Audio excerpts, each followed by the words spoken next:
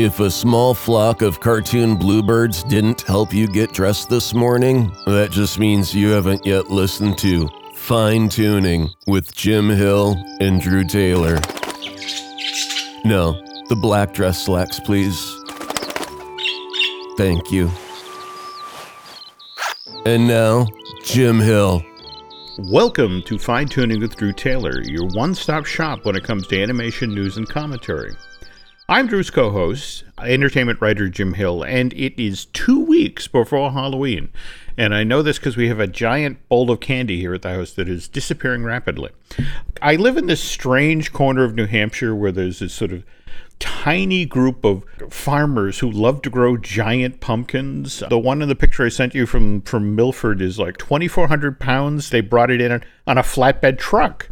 I've never seen anything like that before. And those are naturally grown, or are they like souped up with, some kind of synthetic hormones or something? No, to hear them, it's all about you crossbreed pumpkins. It's very Gregor Mendel, all right? Lots of working with seeds and that sort of thing, and they trade them back and forth like they're nuclear secrets. And the weirdest thing is, as the season ends, well, what do you do with a giant pumpkin? And what you do is you hollow it out, and rather than have Cinderella ride around inside of it, what they do is take these out in the town of Goffstown. They throw them in the Piscataway River, and they actually have a boat race. It's called the Pumpkin Regatta. As I sent Drew in the pictures, there were 6 of them on the river yesterday when Nancy and Alice and I went out, and the one that won was somebody dressed as Harry Potter inside one that was painted gold. So, in effect, it was Harry Potter riding inside of a giant snitch. And did we just get the scoop onto what the new coaster is going to be? I think so. Yeah. There we go. Why isn't somebody taking this idea and handing it to Universal? But anyway, we're not here to talk about pumpkins or Universal. That's another podcast. We're here to talk animation news. And the big animation news for the tail end of this week had very much to do with that teaser trailer for the live-action Aladdin, the Guy Ritchie movie that Disney's putting out next year. And what was your take on that? It was fine. I mean, it was about as teasery as teasers get. Mm-hmm. It's sort of interesting to see how they market these movies because it's not like these are so close to the originals. It's not like there's any surprise that they're saving. We know there's a genie. We know what the songs are going to be. So it was kind of strange that they didn't show more of that. Maybe it's just the effects are just not done.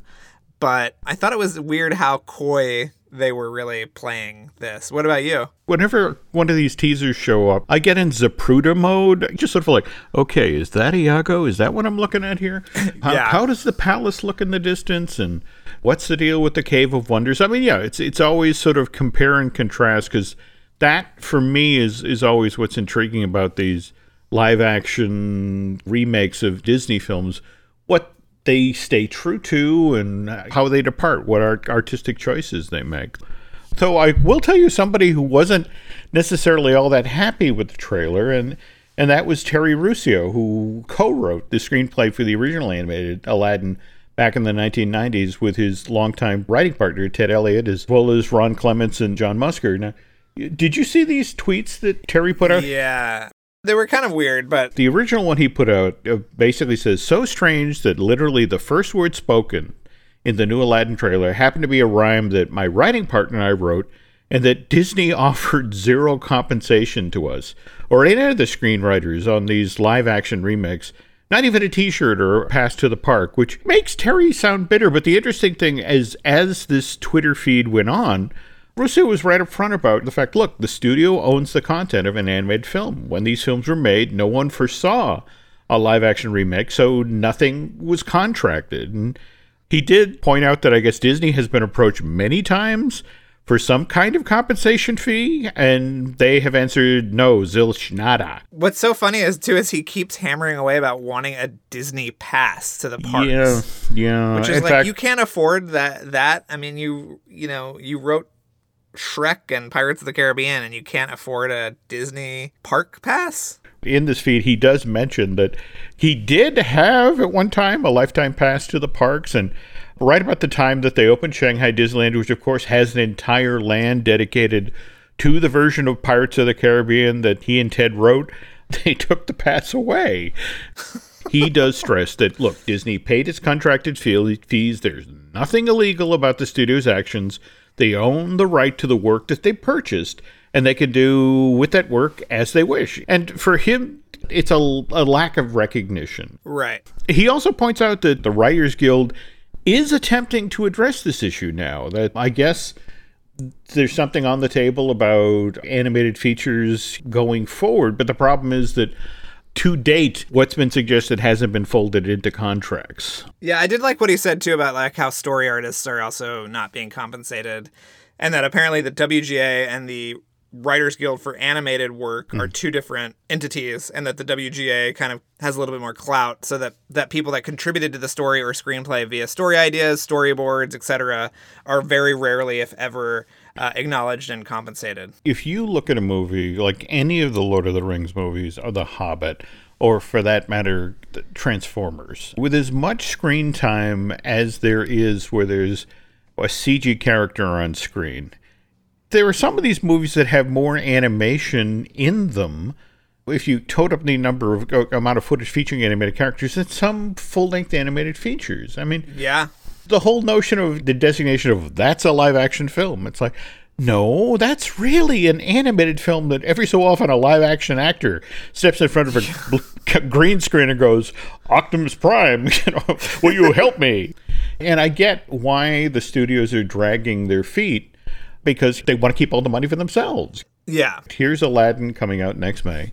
Meanwhile, Disney, of course, is looking to continue this very lucrative series of live-action reimaginings of previously animated projects. And so, what was it? Just last week, there was... Well, you and I have talked about this. You know, yeah. the Lilo We've known Stitch that this was project. coming for a while, yeah. Yeah. In fact, you know, how long ago did you hear that this was one of the ideas bubbling up? Oh, months and months ago. I mean, when did Beauty and the Beast come out? Last year? Mm-hmm. I did a big story with Sean Bailey, who's the head of Disney Pictures. That's right. For Vulture. And, you know, what was interesting about that was that he said basically that there wouldn't be any remakes of things after the year 2000. Because that's the sweet spot they were hitting. The people that grew up with these movies who now have purchasing power and families of their own now. But right around that same time, you and I started hearing about, they're working on Lilo and Stitch, which I think makes a lot of sense because unlike some of those other properties, it's more human-based than animated. Like, you'll have characters, right? But, you know, the nucleus of the family is all human, and it makes perfect sense, but it's very interesting sort of what the official line has been given this. No, I agree. But what kind of cracks me up is that it's the same week that this news breaks, you send me that absolutely horrifying photo that was taken inside of Stitch's Great Escape, which I guess finally officially closed in January of this year after... limping along. Yeah. Yeah, it went seasonal in the fall of 2016. And October of last year, they turned it into Stitch's Alien Encounter, where literally you walked inside and it was the lobby and they had the walk-around character of Stitch there. Oh, you went into the building and it was just empty? It was just him. Well, again, you're in the lobby, there's Stitch, you get your photo taken and you're back outside again. But I have been fascinated since 2004. Disney theme park fans have had a stick up their you-know-where for since the thing opened. And I think this is largely because of the PR stunt that they did for the grand opening. I mean,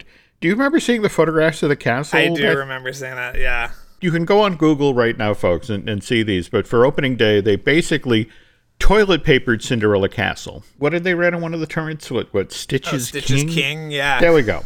One day, the castle looked like this. I mean, we're not talking about the Pepto-Bismol pink birthday castle for the 25th anniversary. The 15 months it looked like that. But one day, it looks like this. And yes, there was that effect in the attraction where Stitch supposedly burped in your face, and it was the chili dog smell? Yep, chili dog, yeah. I've actually never been on the attraction. Well, and you based and on I that, never will.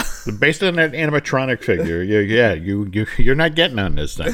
From the theme park fan point of view, from the day this thing opened, they were shut this thing down. It doesn't belong in Tomorrowland, and rah, rah, rah, rah. And on the other side of the fence, when you look at how the company reacted to when Lilo and Stitch went out in theaters in June of 2002 and made all that money, I mean, they went all in on the franchise. In the very next year, there was Stitch the movie, and August of 2003, and then right behind that came Lilo and Stitch the series. It debuted, I want to say, the very next month on ABC, and was such a big hit that Disney turned around and immediately repurposed it. So the very same episodes that were airing as part of ABC Saturday Mornings lineup began running on the Disney Channel. And 65 episodes produced. They take the final couple of episodes from the series finale in June of 2006. And this was kind of unheard of at the time, but I guess what? They air June 23rd, 2006 on the Disney Channel.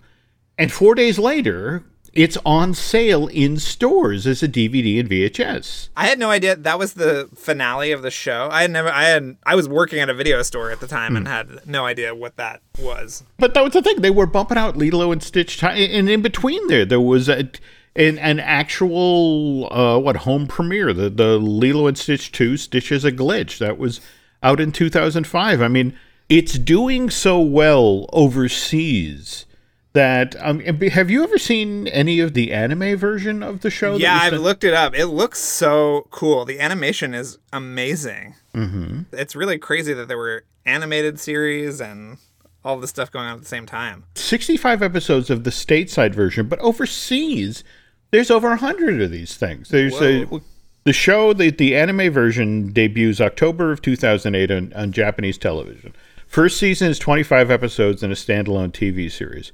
Then I guess there was a second series which had a slightly different title. It was Stitch, the Mischievous Alien's Great Adventure. That runs from 2009 to 2010, an additional 29 episodes and another standalone TV special. Then there's a third iteration of the show, Stitch, Best Friends Forever.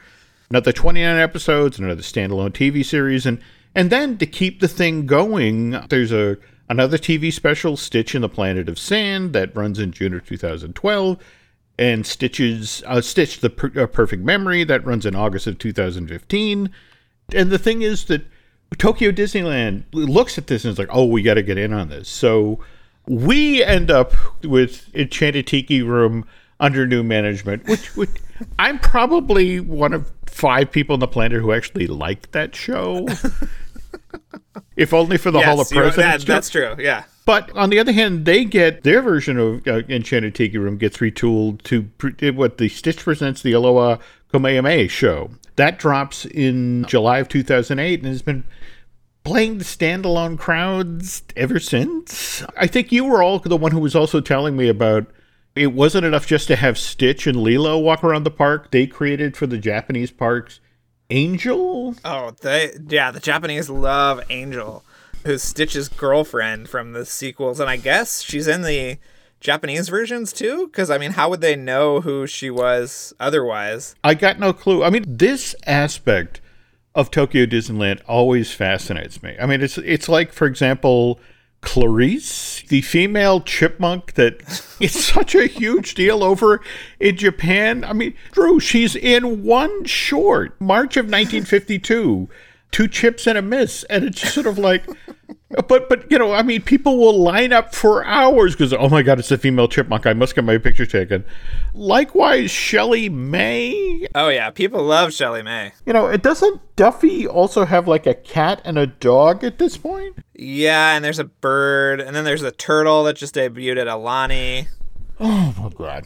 The Duffy shared universe, you know. I honestly don't get this stuff. But on the other hand, you know, I mean, you know, clearly people within the Disney company were looking at what was happening in Japan, you know, and just, it's like, oh, we got to get in on this. So have you heard about what they did at the Disneyland Paris Resort? No.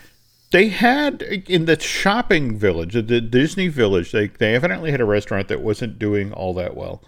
And so they created the Stitch's Hawaiian Paradise Party, where, I mean, it's not just the Stitch walk around and the Angel walk around, or for that matter, they had the Lilo costume.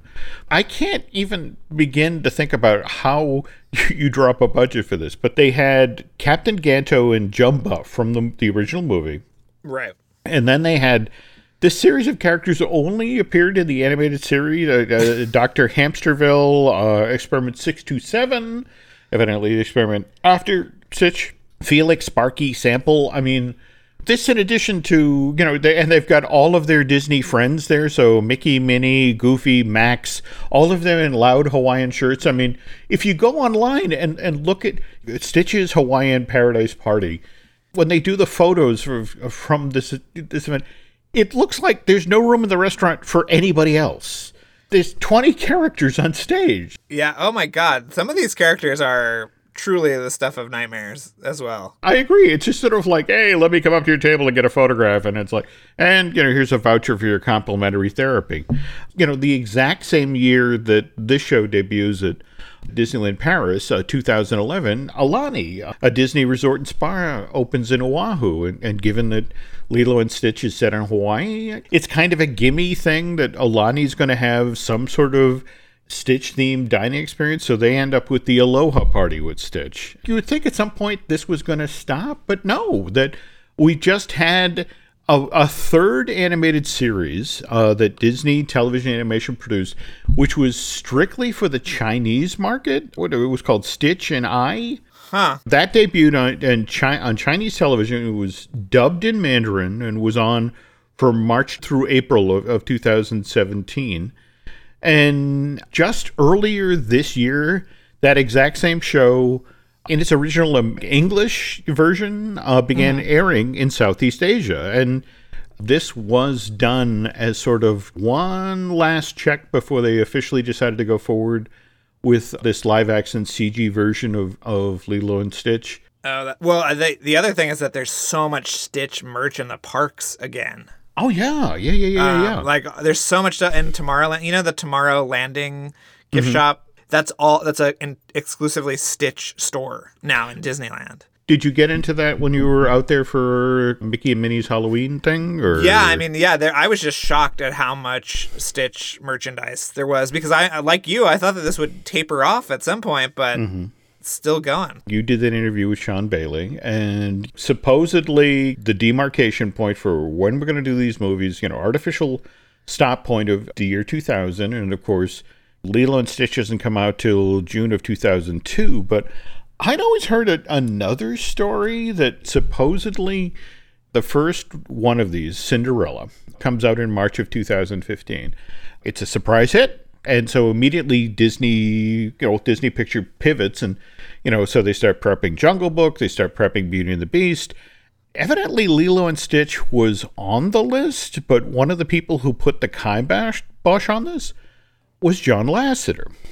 Lilo and Stitch was this huge franchise from the company, and the guy who really powered the look of Lilo Stitch, the style of storytelling, was Chris Sanders, who had come up through the ranks at Disney. I mean, if you look at the art of animation books for Beauty and the Beast or Mulan, I mean, he's all over these things, and he earned his shot, and Lilo becomes this giant hit. And remember, this is during a period where Disney can't really get an animated hit of its own going. We've got Atlantis, Treasure Planet, Home on the Range, and Brother Bear, and sticking out of the one success out of that period is Lilo and Stitch. And he did that almost in secret, right? I remember people at the company who didn't even know what it was, 6 months before it came out. Yeah, when they had to do that whole ad campaign thing of showing him interacting with classic Disney characters, right? To sort of sell the idea, here's a naughty character, Disney's first naughty character. I just came across a press release from 2003 where Disney was talking about how, all right, we've got two of our best filmmakers working on projects for us right now. We've got Glenn Keane, who's working on Rapunzel Unbraided, a modern take on a classic fairy tale. And we've got Chris Sanders, who just produced our giant success, Lilo and Stitch, and he's working on American Dog. And then just a couple of years later, here comes, Disney buys Pixar. That was January 2006, I want to say. And John then becomes the head of both, the creative lead of both Pixar Animation Studios and I want to get the name right, Walt Disney Animation Studios. The story, have you ever heard this? Supposedly, Lasseter really didn't like Lilo and Stitch. He didn't like the idea of a naughty character. Yeah. I mean, there's some other things he didn't like. We can get into that, when we talk about American Dog. Well, that's speaking of which, folks, that's just a little teaser for what Drew and I will be doing next month.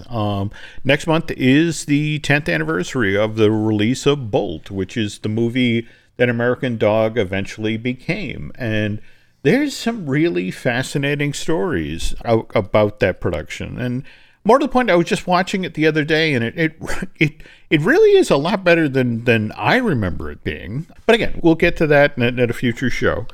But for now, speaking of the future, all right, so face it, we've got the live-action Lilo and Stitch. What, you figure, the producer team has just been named. There's a script being written. So realistically, what, 2020, 2021, right? Yeah, probably, yeah. Okay, but looking ahead to next year, I'm a little concerned, Drew. We got a number of these things coming really close back to back. I mean, for example, we've got Tim Burton's Dumbo. That bows in theaters on March 29th, 2019. Less than 60 days later, we've got the Guy Ritchie Aladdin, which, we were just talking about the teaser trailer for this thing. That's March 24th of next year. And then again, less than 60 days later, we've got Jon Favreau's The Lion King. Look, I know this past year we had Black Panther come out in the middle of February, and then just a little more than 60 days later, we had Infinity Wars come out, and another 60 days after that, plus we got Ant-Man and the Wasp, and in the middle there, we had Deadpool do almost $750 million. So that's Marvel, and Marvel has kind of taught us that, it's okay to go to a movie and when there's another one coming out, because they all sort of connect. Whereas there's some momentum building and things interconnecting and one thing leading to another. But yeah, these are a lot of animated live action adaptations, one after the other. Yeah, I'm a little concerned. I'm a little concerned about cannibalism, especially given the Blu-ray, DVD, digital typically drops within 100 days, doesn't it? Or less than these days. And I know. There's only so much money in parents' wallets. So, and I'm sure we're gonna see home video re-releases of some of these. Hint, hint. Again soon. So, yeah. That's right. We're not allowed to talk about that yet. We're not allowed to talk about that, but there might be some of these coming back out on home video very soon as well. Well, speaking of things that are coming out soon, I cannot tell you how much I envy you got to do this. You got to go see Cycle. Yes. The new Disney short that... Okay, hang on. Let's jump to the break here because this is too cool to brush through. Let's do this right. So hang in there, folks. We'll be right back.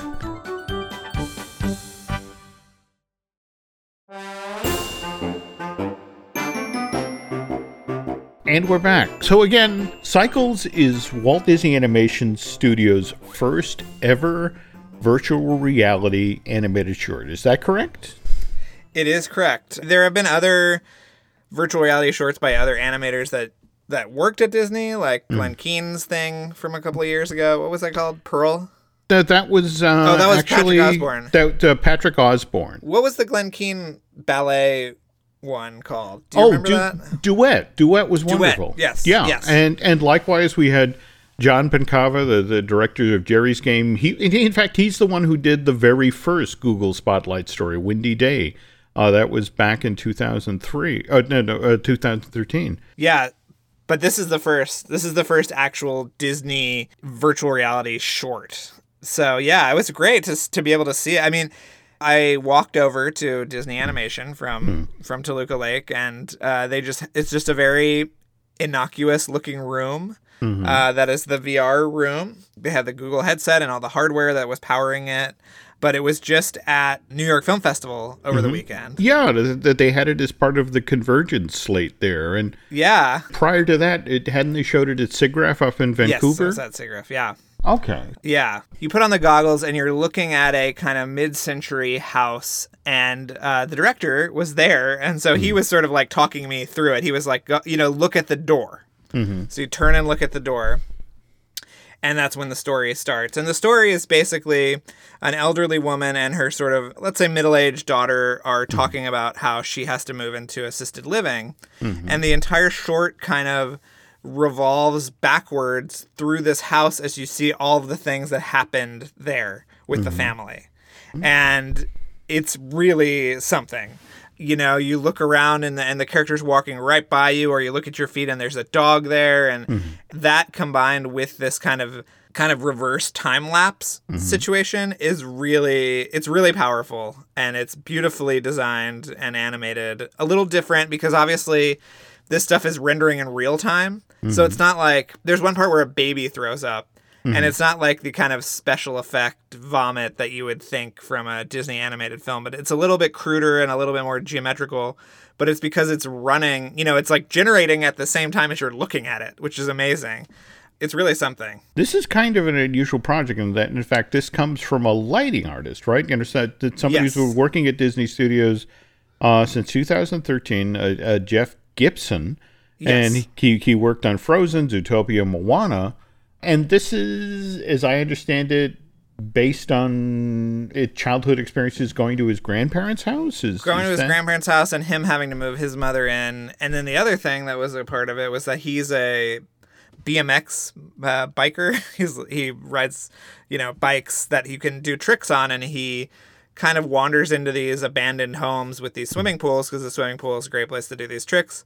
And so he was always fascinated by these homes that had just been left, to nature, and what stories were in there and who lived there and all of these kind of things. This sounds amazing, but what concerns me is that how do we get the rest of us get to see this? I mean, again. Yeah, what's interesting is that he actually, at the end of the demonstration, he took me through, and this wasn't in the tape that I sent you, I don't think, but he kind of took, there's an AR version of it where you look at the poster and you can kind of see in, and there's another kind of like, they did do a flat version. So there's three, they were able to generate 3 different forms of content from the same thing, which is really cool. But let's say that it was heavily implied that you might be able to see this when you do the Wreck-It Ralph VR experience in a few weeks. Yeah. Well, it's funny you bring that up because, again, as Drew just inferred, they're at the Void, where right now you can do the Star Wars Secret of the Empire experience. There is a one that's inspired by Ralph Breaks the Internet, Wreck-It Ralph 2, supposedly bowing next month, called Ralph Breaks VR, and what they're planning on pairing it with that, or I would think that there might be a way where you can watch it before you go in or something, because you can't see it on like a home Oculus rig or something like that. And what also is sort of interesting is that it's not, so few people can see it that they're not pushing it for the animated short this year, the Oscar. So. Yeah, there really has to be, it requires a lot of hardware that is not readily available yet. It's interesting because they kind of did it to see if they could do it, and really harkens back to some of those early shorts and other pieces of animation that were just done as a kind of tech test. Supposedly, it's not just that they did this to see that if they could do it. It's that they did this, did I hear this right? They did it in 4 months with just a team of 50 people? Yeah, I was shocked about that because you and I both know how long these things, even a short, will take a really long time. Yeah, and this kind of storytelling where you have to, the notion of putting somebody in that space and then figuring out a way to tell that, that's the thing. Friends who have done cycles, whether at Vancouver or the New York Film Festival, just talk about how oddly emotional it is, how you just sort of get caught up in this thing. And Yeah. you take off the gear and it's like you're tearing up, and it's just sort of like, but at the same time, it's like it's in an environment where how do you tell a story when it really depends on, are you looking down at your foot at the dog, or are you looking at the baby, or are you looking at the door? And how did he talk at all about driving the story in that environment? Yeah, he said that, he gives cues to make sure that you can see different things, at the right time. But even when he was telling me this, there were things that I didn't see. He talks about one scene where the daughter climbs over a fence to kind of sneak out of the house, and I did not see that at all. Okay. But yeah, it is interesting because the Star Wars thing at the Void and other things, they want you to really be there and smell the sulfur of, Darth Vader's castle and all this. But this was really the first one that the primary goal was to elicit an emotional response, which I thought was just fascinating. And really impressive because, like you said, none of these people knew anything about VR. They just wanted to do it, and he didn't even think it was going to get greenlit as VR. So, yeah, it's a pretty amazing accomplishment all around. More power to Jeff and his team for trying to do this. But also, let's be completely honest here. Disney has, in fact, stuck a flag. For example, The Void is something that Disney made a sizable investment in as part of his accelerator program. And God, those things are opening all over the place. I mean, we had the first one that I know of opened at Madame Tussauds Wax Museum in New York City. And that was back in July of 2016. Second one was in Dubai, and that's lovely, but how many of us are going to Dubai? And then just over the past year, I mean, we had first one opens at Disney Springs and at Walt Disney World back in December of last year. And Len raved about the Star Wars Secrets of the Empire thing. The Disneyland version opens in January in their downtown Disney. Now, you got to go experience it at the Glendale Galleria when that opened in March, right? Or no, I actually went the first weekend in Anaheim. Okay. Yeah. All right. Which was crazy. I have my commemorative pin, which I'm sure you're very jealous of. Well, yes, yes, I am.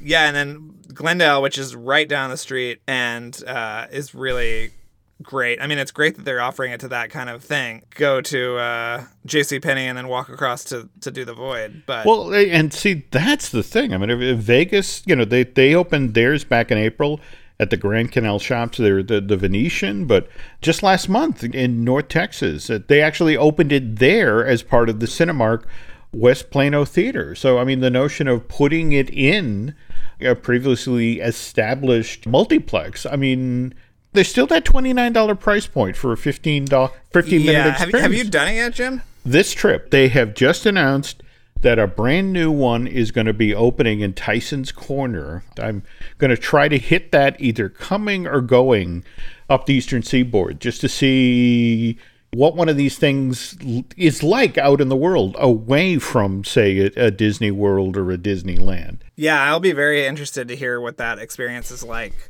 Speaking of which, by the way, of our next month, the event Drew and I are doing at Walt Disney World, I'm pleased and also kind of surprised that we are literally one person away from being sold out, folks. I just found out from Tammy at Storybook Destinations that there are people actually interested in hanging out with us, Drew, and hearing. I'm shocked. I'm really shocked. Same thing here. Drew and I are doing this November 9th through the 12th at Walt Disney World. We'll be taking a group of folks with us into the parks, and we'll be going through the history of the various Pixar attractions that have come into the park since It's Tough to Be a Bug.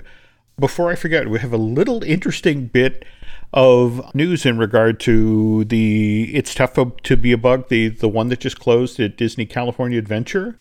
This whole time, Len and I have been talking about the Spider-Man attraction, that this giant pendulum-driven attraction that they're supposedly building.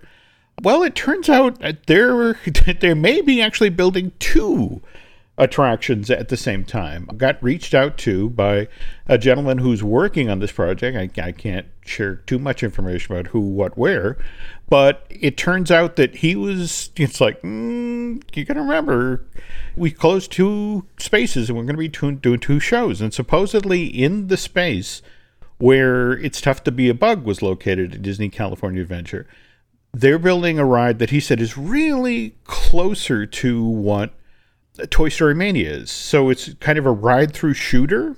Interesting. Featuring what characters? Well, this is where a little detective work was in order. And it turns out, have you heard what they're doing with Buzz Lightyear's Space Ranger spin at Hong Kong? Oh, yeah, they're turning it into the Ant-Man and the Wasp attraction. There you go. Right. And you ride, that's the ride-through shooter. Again, you got to remember, this is Bob Chapek, the new head of Disney Parks and Resorts, Interactive Media, Consumer Products, and I guess folding your socks. Bob's one of these guys that's like, look, I don't like duplication of effort. So we're doing this attraction for Hong Kong. I want to see this travel. So the Ant-Man and the Wasp attraction had always been described as something that was coming into DCA. But I had never heard that it was going to be dropped in the old Tough to Be Bug theater area. And the other bit of news that we got just recently is that in a Disneyland resort line, oddly enough, in an article that was talking about the closure of a Bugs Land, they mentioned that, that this 2-week area was being torn down to make way for a brand new superhero-themed area that would begin opening in 2020. So this is going to be here sooner than we expect, folks. And here's a bit of news that just came through my phone that you'll find very interesting. Which is? Jim, that we'll talk about in the next episode. But that Variety is just breaking that Tim Story, who has just finished the new Shaft movie, is going to direct a Tom and Jerry live-action animated hybrid. And that the studio has also brought on Chris Columbus as creative producer on a new Scooby-Doo animated film. Oh, my God. By the way, folks, we are still looking for help in determining what the animated live-action thing that Brad Bird is doing next. So, yes, we still need still need some help there, folks. So that's a pretty newsy show. I'm happy with what we've done today. So yeah, me too. Till the next time we hop on Skype here, if they're looking for additional info, where can they find you these days? Oh, well, you can find me I'm the features editor and social media manager at Movie Phone, so you can always go there. You can listen to my other podcast with Charles Hood called Light the Fuse. That's all about the Mission Impossible franchise. And find me on Twitter, Instagram at Drew Tailored. And if there's a media event that Jim is also at, we will be sitting in a corner talking about things that we shouldn't be talking about. Kibitz. And okay, my side of the fence. I'm going to make sure to get all of these this time because people get ticked off if I forget things. Okay, we got Disney Dish with Glenn Testo. We have Marvelous Disney, the podcast I do with Aaron Adams. We have Universal Joint, the podcast I do with Dustin Fuse. We have Looking at Lucasfilm, the podcast I do with Dan Zaher. Be aware, in November, we are going to be talking about American Dog and Bolt because there's really a lot of good stories there. But for now, that's it for myself and Drew, and thanks for listening. Be sure to tune in again for another fine episode of Fine Tuning with Jim Hill and Drew Taylor.